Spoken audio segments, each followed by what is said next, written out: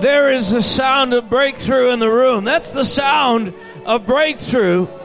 The joy of the Lord is your strength.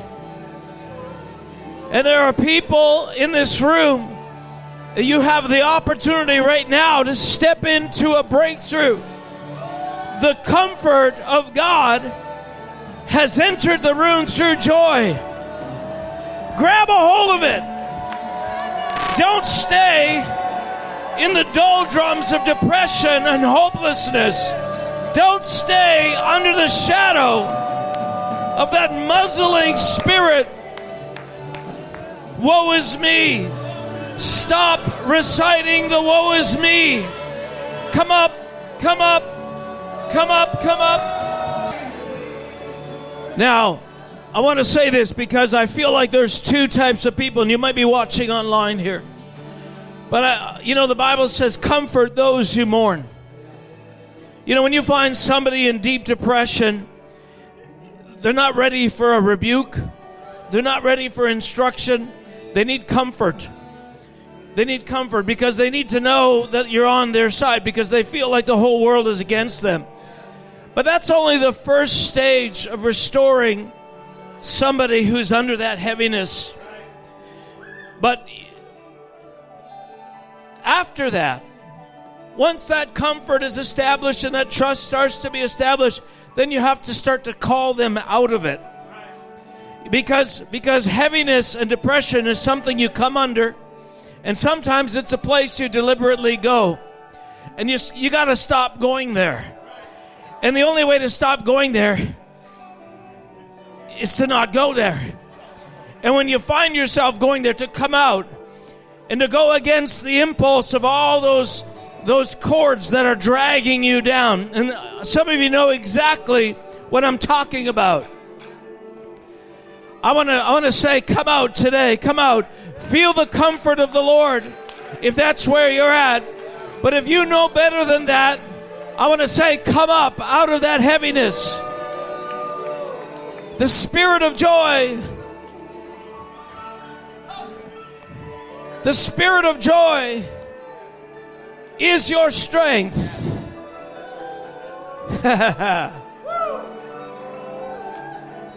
Father, release more. Not only here, but Lord, release angels all across this community. Father, where people are contemplating suicide, Father, we say, let the spirit of resurrection enter their room. Let that heaviness and darkness be broken. Let the cursing, where witchcraft and cursing and words have been spoken, Lord, lift up, break out, break out, break out. Can we release a shout for the community? Shout! We say, breakthrough! Breakthrough, Parkland County! Breakthrough! When Lazarus came out of the grave, there was a shock. I hear the Spirit of the Lord say, prepare for shock and awe. The Spirit of God says, prepare for shock and awe. I see people that are totally beyond what they feel. They're in complete death. But the Spirit of God says, I will shock and I will awe. So, Lord, we prophesy over the community of Parkland County, Spruce Grove, and Stony Plain. You will be shocked and you will be awed. Now listen, it's important. Something significant is happening now. But there's part of us that struggles with the significance of our part. And when we say prophesy, some of you have no idea what that means, and you don't do it. But God wants human participation in everything He does. That's why He says to the prophet, He asks him a question, can these bones live? And the prophet's like, I don't know, God, you know. And He says, prophesy to the bones. You prophesy to the bones. I know I can do it, but you prophesy to the bones.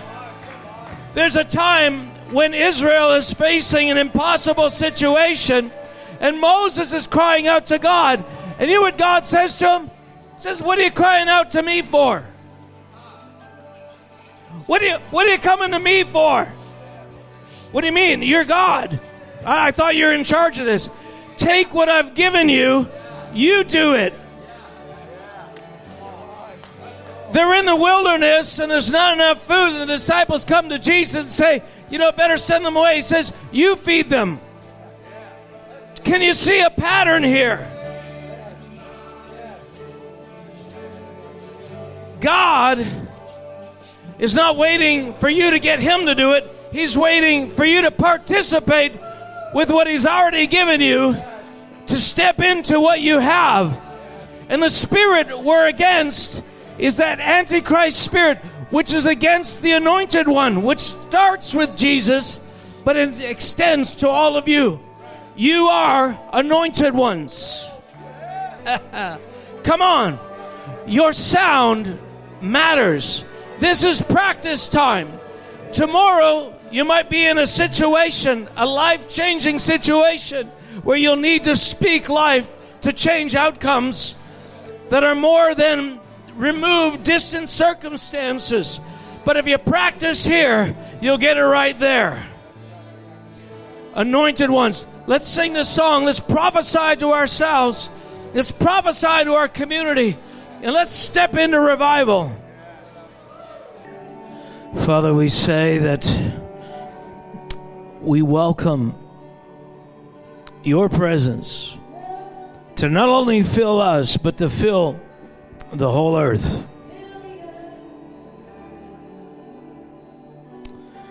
Fill the earth. Can you say amen? We're at an important moment in the history of the church, aren't we? There's never been as good of a moment as this. And it's going to get better. But we have different opinions out there as to what it's going to look like. So in the last week or so, some of you have been following what's called the Asbury Revival. And God is doing some great things. He's visiting college campuses. And it's powerful. It's wonderful. I had some friends go down there and talk about what the Lord is doing and go to receive from what God is doing. But there's always some challenges with revival because there's always a different interpretation of what's most important about this revival. So I happened to pick up an article, start reading about the article, and some of the language that goes in there is a little bothersome to me because it betrays a certain attitude that we have that we're actually trying to overcome. And it's this attitude. It's the idea that the best version of things is the version that men are not involved in. Hear what I'm talking about? There's this idea that for it to be pure, it has to be absent from human contact. So there's a group of people out there that are anticipating, and they believe the highest form of revelation, the highest form of the kingdom of God coming to the earth is the thing where men are doing nothing and God is doing everything. Let me say it straight out. That's not God's plan. God's plan is to come and visit us, to change us so we can do the things that he wants us to do. But we have this profound distrust of human flesh. And you know what? We come by it honestly. Human flesh has betrayed us. Human flesh has disappointed us. All the embodiment of weakness that we have known has come in the form of human flesh. So we are stilted. We are disillusioned somewhat at the idea of, we want this pristine, perfect version of revival that cannot be spoiled by the human touch. And yet God's plan is to come through the human touch. He is raising up sons The creation is waiting for sons, not a mystical, absent personality that comes in the form of a spirit, in a wave, in a translucent light that does everything for us. No, he wants to operate through the agency of human beings. Restored, informed, inspired, anointed men and women. That is the highest version of revival. I want to keep putting this out there. The highest version of revival is not where we are in a room all flat on our faces and unable to move. That's great, and that changes us, but it doesn't change anybody else who's not in the room. God wants you, like, what's the cry of God in Isaiah? Who will go? Who will go? Who can we send? So obviously there's two phases of that. I want to prepare you, and then I'm going to send you. But there's something in the earth, and it's the spirit of Antichrist. The Antichrist spirit. See, Christ literally means the anointed one. And the anti-anointed one is against all the anointed ones, beginning with Jesus, but not limited to Jesus. And so there's something in us, because of our pain, because of our disillusionment, because of our disappointments, because of our human history, that sides with that. Yeah, people are the worst. Yeah. If it weren't for people, the church would be great. And you know what? It is true. But it doesn't suspend or change the intention of God. The intention of God is to change us, to use us. And so I declare right now in the name of Jesus that we will not, as a church here in Spruce Grove community, in Parkland County, we will not take on the attitudes of the mindset of the man-hating Antichrist spirit that would remove humanity from the face of the earth if it could. We will not partner in any way with our sound, with our voice, with our assent, with our judgments, with our anger, with our bitterness, with our history. We will not side with that spirit. Well, that's really hard, though, to maintain that line, because people are still people. So how do you get over the disappointment with mankind?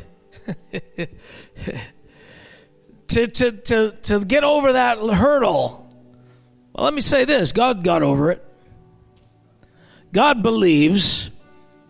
He speaks prophetically about a generation who will be volunteers in the day of his power. He said, listen, there is coming a season when a people will fully do my will the way I want it done.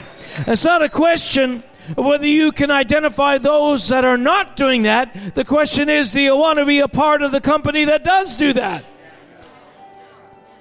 And if you're fixated upon the negativity and the failures of people around you, you actually give leverage to the enemy and his philosophies in your heart.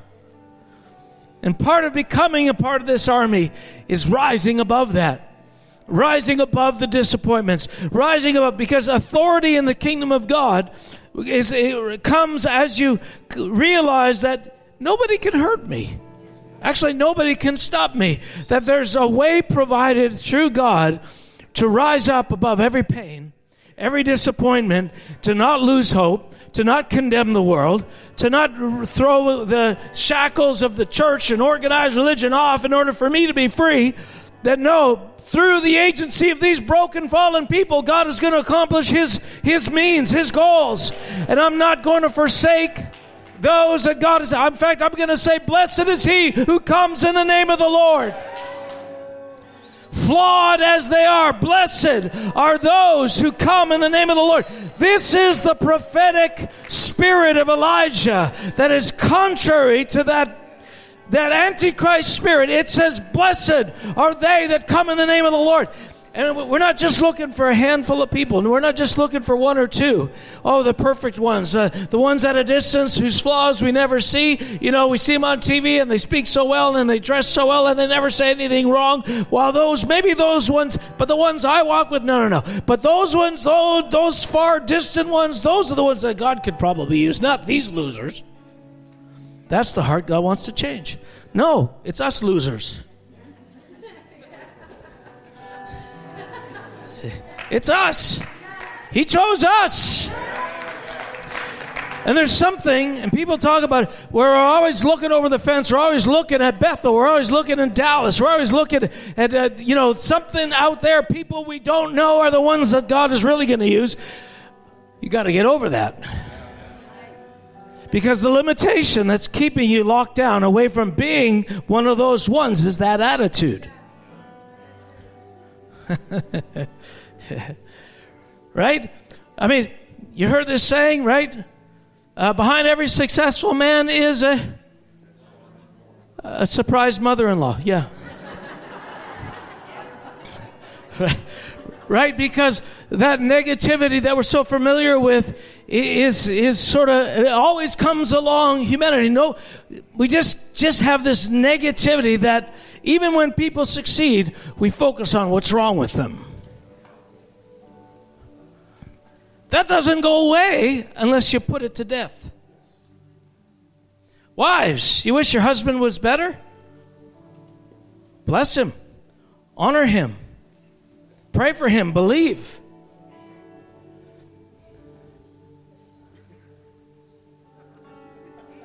Oh, now I've taken the meddling. But this idea, so I was reading in this article, and there was two aspects of it that really stuck out to me that I thought were implicitly wrong and unbiblical. And first it is this premium that's put on the lack of human agency, that for something to be purely, we use this word, we want a sovereign move of God. Your salvation is a sovereign move. When people prophesy, it's a sovereign move. When elders lay hands on the sick, that's a sovereign move. Sovereignty does not exclude human agency. I want to double down on this. That is an antichrist spirit.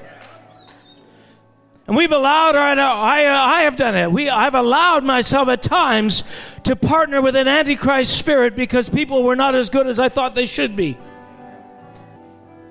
Father, deliver us. Deliver us. No, the truth is that God wants to use people. So that's why I always quote the scriptures. 1 Corinthians 14:32 says this, and the spirits of the prophets are subject to the prophets. The spirits of the prophets are subject to the prophets. That flies in the face of this idea of sovereign moving, of the independence of a spirit of God operating in people without people's consent or facilitation at all. That's not the way it works. God does not want robots. If so, he would create AI and invade it. But that's the other side. We'll talk about that some other time, maybe. God is looking for full cooperation. And I've dealt with this. I don't think I've ever talked about it here, but I go to places and sometimes, people don't know. They don't understand. And so they're looking for a sovereign move of God. So they want to be used by God. They want to know it's God without them doing it. But that's an oxymoron because God wants to use them. But because of that, they're hoping that something will happen in their life that's totally God, so they know absolutely for sure it's God. In other words, if I don't have to make a decision to participate, then it's really God. So what happens is you go to these meetings, and when the Spirit of God falls and there starts to be this energy of God's presence, they want to go into this weightless state where they're not involved anymore. So you have 4 or 5 people kind of around somebody who's kind of like this. And this is the epitome. This is the apex of spiritual manifestation in their mind. Lack of control. I want to tell you, God doesn't come to subordinate your control, but to enhance it. Listen, God does not come to make you a victim, a hapless, useless puppet in his hand. He wants you to be fully cognizant, fully aware, fully walking, fully cooperative, fully part of the entire delivery system of his grace. And anything less than that is less than what he promised. He wants us to say, blessed is he who comes in the name of the Lord. Not, no, Lord, we don't want this one, we want you. That is me, he says. And if you don't honor him, you're not going to get me. See, military structures understand command. They understand the idea that when you act in an insubordinate way against a sergeant, it doesn't matter that the general is nicer. That rebellion against the commander right above you means rebellion against the general over this whole thing. There's no division. There's no, that's not the way it works. You don't get to choose. But this one's, I'm sure, I met the general. He was really nice. This guy just yells at me. I want a nice leader. God's like, you may want what you think you want, but I decide. I decide who I anoint. And I've got criteria. Maybe the point of what I'm after is to just get you to subordinate yourself to my command structure. I remember I've told you this story before. I remember as a young child, I'd be doing something, and my mom would say, Mark, go downstairs and get this. And I'd get so mad. I can't tell you how irate I would get inside. And I thought, no, I'm playing. and then I would get mad, and I would, in my mind, I was like, if you just hadn't said it now, like right at the time when the armies are really about to conquer. I just got my G.I. Joe in place. This is, another time would be, but there's actually never a time that's convenient. Had she asked me any time, I would have been upset. This idea that, if it was done differently, if it was said differently, if it was at another occasion, I would have been more amenable to this. No, you just don't want to do what's been asked. You want to do what you want to do. This is the human condition. And that's what God is bringing under command. And so God has brought this structure down. Where he wants to use people. Ephesians 3:10, through the church, the manifold wisdom is being made known to principalities and powers. I mean, think about it. Lucifer's in heaven. He's got this exalted role. Pride enters. He covets God's position. He rebels. And God makes man to replace him. Okay, you won't worship anymore. Fine. I'll make some that will. What is it? How does he do that? Does he make them glorious? Does he make them high and powerful like Lucifer was? Does he, fix in them all these perfect abilities to make sounds, these tabrets and whatever that word was in Ezekiel? No, he makes them flawed, human, finite, natural, weak, prone to all kinds of things. That's who he makes. Yeah. You're not so great. I'll replace you with that. The rage, the hatred, the enmity. He hates mankind more than anything because God has purposely constructed us in our weakness to replace him, to show the heavenly powers that it's not about Lucifer. That God can give and take away. And he can use who he wants. It's kind of the same message to us. It's like, if you don't worship, I'll replace you with stones. Right? Don't get so heady. I can use stones to worship me.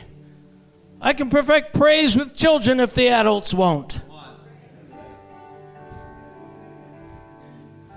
These are the real dynamics of the struggle between the kingdom of heaven and the kingdom of darkness.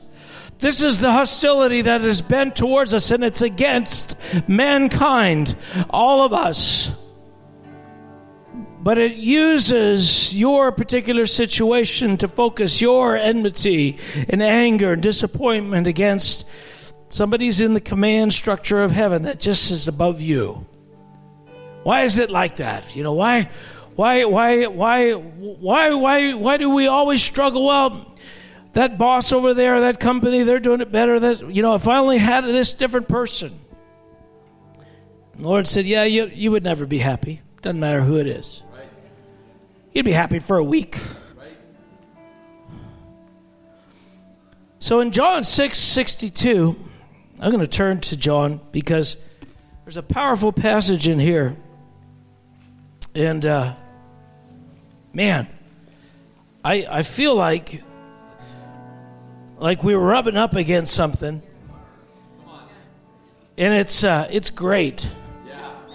Because we're grating against that spirit. We're grating against that Antichrist spirit right now.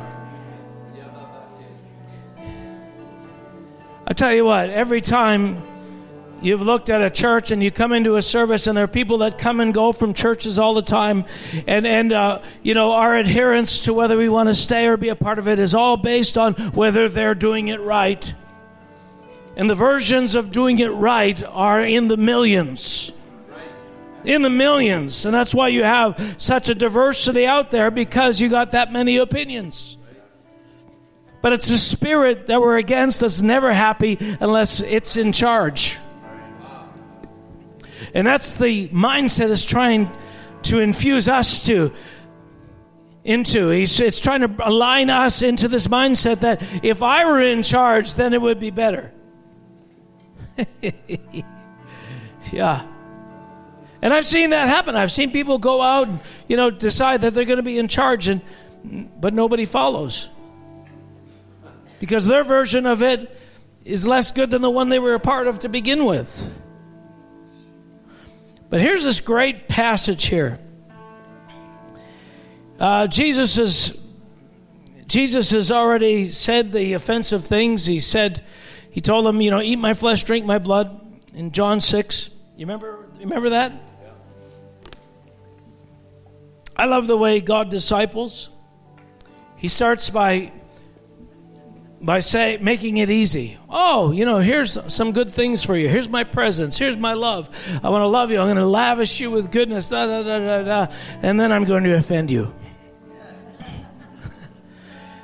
And then I'm going to release authority to you the more you overcome the way I've offended you.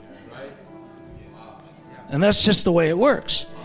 So he's begun this. He's got thousands of people following him. And so he realizes, time to call the herd. What? Yeah, so he says, some of you don't believe. That's why I said, eat my flesh, drink my blood. What? I thought you're supposed to help us to believe. Well, some people can't be helped. Really? Does God really do this? Yeah, all the time. All the time. But so he's doing this, and then he comes up with this thing. And if I've shared this before, get ready, I'm going to share it again. Verse 60, therefore many of his disciples, when they heard this, said, this is a hard saying, who can understand it? And when Jesus knew in himself that his disciples complained about this, this is hard for the disciples. First of all, because they were thinking, we got a good thing going. Look at all the people, and we're like right close to the boss. This is going to be amazing. And Jesus is like, no, we need to get rid of some of these. They're here for the wrong reason. They're looking at the wrong things. They're not really ready for the journey. They might come around a couple of years from now when you guys are in charge, but they can't be in a part of this inner circle right now. And so, the disciples are offended. Jesus says, does this offend you? I love that. Does this offend you? What, are you not Jewish? Have you never read the scripture? Did you not realize the thing that you said is the worst possible thing that could be said by a Jew to other Jews? Of course you knew. Does this offend you? I love Jesus. I think he was genuinely offended that they were offended. I mean, surprised that they were offended. He said, really? I thought you were beyond this. How disappointing. That's okay, I'm keeping you. What? And here's the statement. Listen to this. What then if you should see the Son of Man ascend to where he was before? That is, I remember reading that for the longest time, thinking that is the weirdest statement in that dialogue with the disciples. That is the weirdest thing. That's so out of place. It seems just so not right for the situation. What does that have to do with anything? Like, okay, so you're going to go back to heaven? Like, we're going to see him. It happened later, right? After the Pentecost. Before Pentecost, Jesus was taken up in their sight. They weren't offended by that. They weren't offended by the notion that Jesus was going back to where he was before. Like, what's so offensive with that? Well, you're not going to like my replacement. That's what he meant. Come on, let that sink in. You're not going to like who I send in my name. But here's how it works. You'll never see me again until you say, blessed is he who comes in the name of the Lord. If you can't receive the ones that I send in my place, you can't receive me.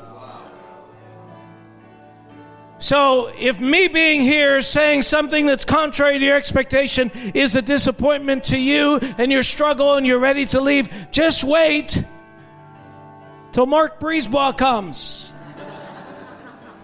You're going to imagine all kinds of different ways that he should say things. And you might be right. That's beside the point, because that's not the issue. The issue is, I don't want to be told what to do, especially by somebody I feel is less than me. And the people who don't do it my way are always going to be less than me in my mind. What is God hitting at? He's hitting at that Antichrist spirit. See, the enemy is leveraging our preferences with his hostility to keep us from really coming into line with him. So there's a scripture in Ephesians 4:7-10. This is what it says. But to each one of us grace was given according to the measure of Christ's gift. Therefore he says, he ascended on high and led captivity captive and gave gifts to men. Now this he ascended, what does that mean? But that he also first descended into the lower parts of the earth. He who descended is also the one who ascended far above all the heavens, that he might fill all things. So what he's saying here in this other scripture, he's saying, listen, when I ascend, that's when I'm giving gifts to men. And if you think this is offensive, that's going to be really offensive to you. And that's what we have right now. Yes. This is what we have. Yes. But here's what I see. Here's what's coming. A people who overcome.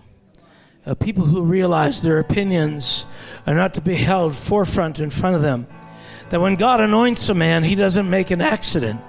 And you can recognize that if a leader who calls himself a leader is obviously in deep sin, is committing adultery, we're not talking about that. Most of the divisions in church aren't about sinful pastors. They're about the wrong colored carpet.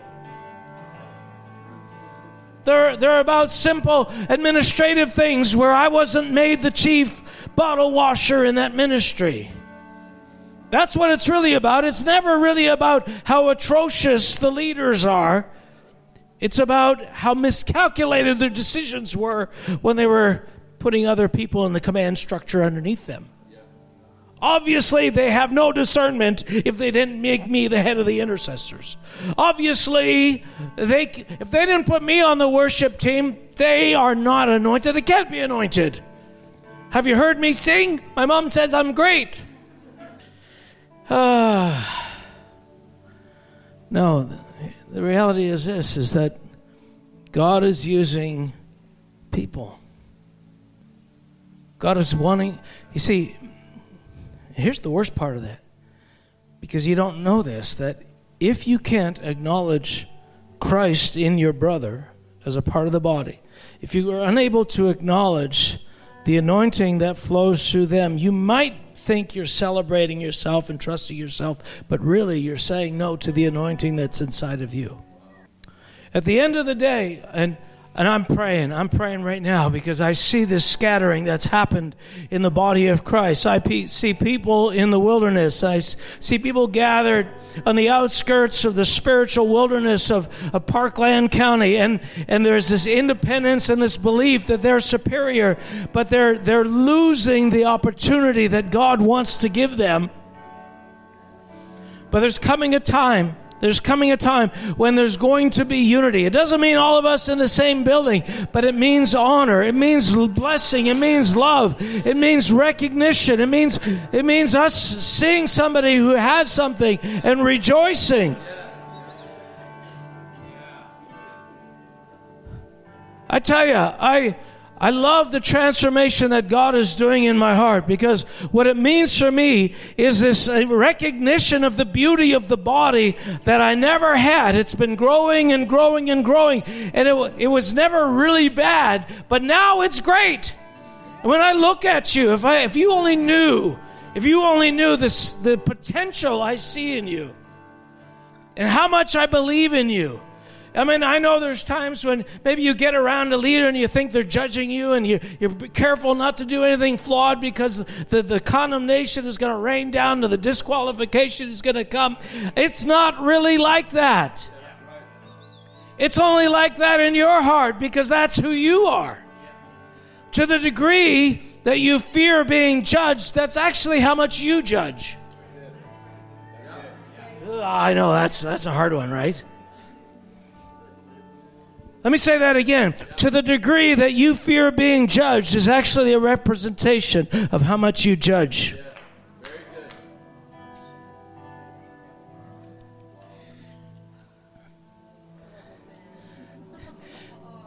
That's why I can be up here and be so imperfect.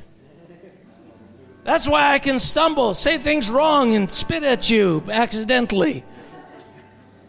Because I don't hold human weakness at all like I used to, and so I can be free. Come on.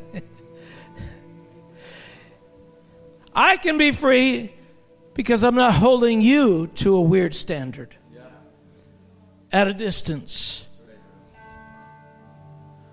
I'm telling you, something's coming. Something beautiful is coming, a unifying as God, His glory, His presence, the light of who He is, penetrates deeper and deeper into our being and erases the judgment, the hostility, the insecurity, the rebellion, the independence, the isolation, all of it. He's wiping it away, and we're going to find ourselves loving each other in ways we never thought possible, honoring each other in ways we never knew it was. I never knew I could be so submitted to people, even though I know they're imperfect, but it just doesn't matter. It just doesn't matter. I love them so much. We live in these silos, so separated from one another, and we think that's protection. It's not. It's not protection. God is offering us. He's saying, listen, come near to me. Because when you draw near to me, you're going to find yourself suddenly drawn to those around you. Because that's the way it works. But at the core of this thing, we're resisting the spirit. An antichrist spirit hates us. Hates you, hates mankind. It's behind the ecological movement of this day. That's the spirit that's out there. And I've talked about this before, but that's the spirit that's out there. In 1700s, when Charles Dickens was writing A Christmas Carol, he was in the middle of a philosophical fight against scholars in London, 1700s. Who were already agitating that the world was overpopulated and we needed to slow things down. 1700s. Why were they? You remember what Scrooge said? Somebody was in danger of dying. He says, it's best they go ahead and die and reduce the surface population of the earth. That wasn't written by accident. That was written on purpose because that was the philosophy that was rising up. What is it? The same thing that's here right now. The same thing that says lions can do what they want, bears can destroy trees, wolves can make all the tracks in the wilderness and poop here and there. But if humans do it, oh, how atrocious, how horrible, how contrary to nature. What is that? That is a man-hating Antichrist spirit that hates you, hates the day you were born, hates your redemption, hates the fact that you are replacing him in heaven and eternity, and would like to wipe you off the face of the earth. I don't want to partner with that spirit. I will not rail against my brothers and sisters inspired by that demonic thing. God, make us one. Woo. That's what's coming. That's what's coming. Love, unity on a scale. I won't talk about that anymore, but I'm telling you, if we want the anointing of the anointed ones in this house to increase, we got to shut out that Antichrist spirit. If you want to find your destiny, if you want to walk in the anointing that God is ready to pour out and has already put inside of you, you need to close the doors of that Antichrist spirit that's keeping you from becoming who you're called to be. Woo, the potential in this room is through the roof. I'm telling you, the whole creation is waiting for the anointed ones, for the excellent ones, for the sons of God. The creation is looking and longing and saying, it sees, and the enemy's afraid. It sees the generation that was prophesied by Isaiah and in the Psalms is about to come to fullness, and all the stops are being pulled out to resist you. But you got to say right now, in Jesus' name, I'm not going to be stopped. Let's stand up together. Father, today, in the name of Jesus, we declare we are the anointed ones. We are the called out ones. We are sons and daughters of the Most High. We are destined. We are destined to walk in the power of the age to come. Not just one of us or two of us, but every single one of us. Oh, Father, in Jesus' name, release the anointed ones in this house. Release the sons and the daughters. God, we submit to those who you have called. We submit, Lord, to the command structure of heaven. And once you've been prayed for, just go back to where you were before so we can make room for new ones.